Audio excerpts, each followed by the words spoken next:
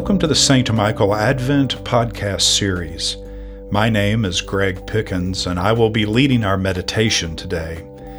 Our theme this Advent is Beyond the Signs. God's amazing love is fulfilled through Jesus Christ, and there are divine signs pointing to Him all around us. As the prophet Isaiah says, "The glory of the Lord shall be revealed, and all flesh shall see it together." A reading from Isaiah chapter 3, verses 18 through 15.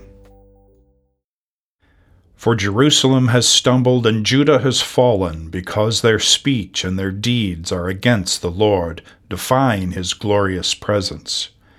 The look on their faces bears witness against them. They proclaim their sin like Sodom. They do not hide it. Woe to them! For they have brought evil on themselves. Tell the innocent how fortunate they are, for they shall eat the fruit of their labors. Woe to the guilty! How fortunate they are, for what their hands have done shall be done to them. My people, children are their oppressors, and women rule over them. O my people, your leaders mislead you and confuse the course of your paths. The Lord rises to argue His case. He stands to judge the peoples. The Lord enters into judgment with the elders and princes of His people. It is you who have devoured the vineyard. The spoil of the poor is in your houses. What do you mean by crushing my people, by grinding the face of the poor, says the Lord God of hosts. Here ends the reading. I will grant that Isaiah is an acquired taste, especially after that reading. But in his defense, he lived in an extremely turbulent time. The very fabric of his society had been damaged, and it must have felt like everything was going against his country. His part of the Promised Land had absolutely no protection.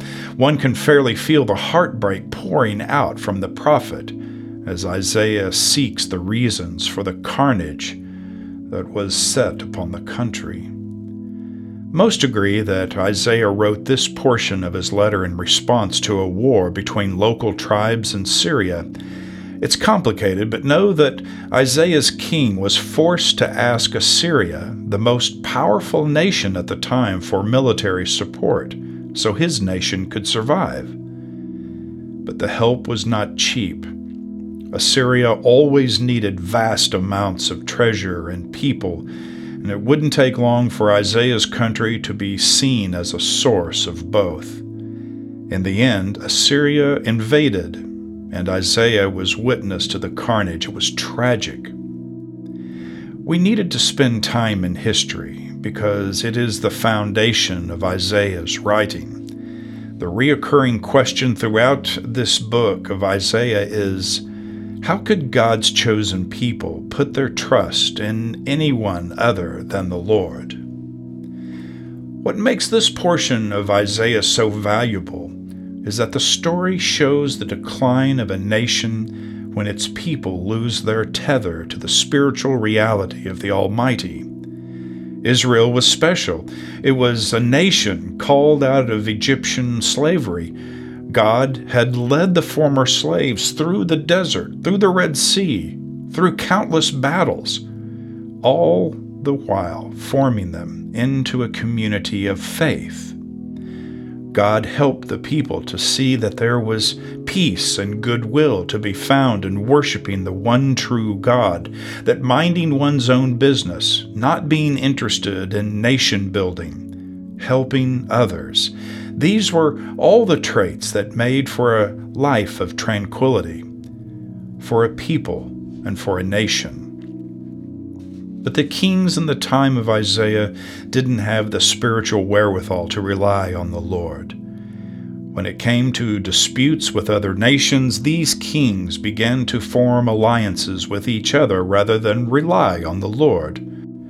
And this was so strange because these same people had a whole history of instances well told among the old-timers of God's mighty hand being ready to defend. It's easy to dismiss these people until we turn our attention to our own lives.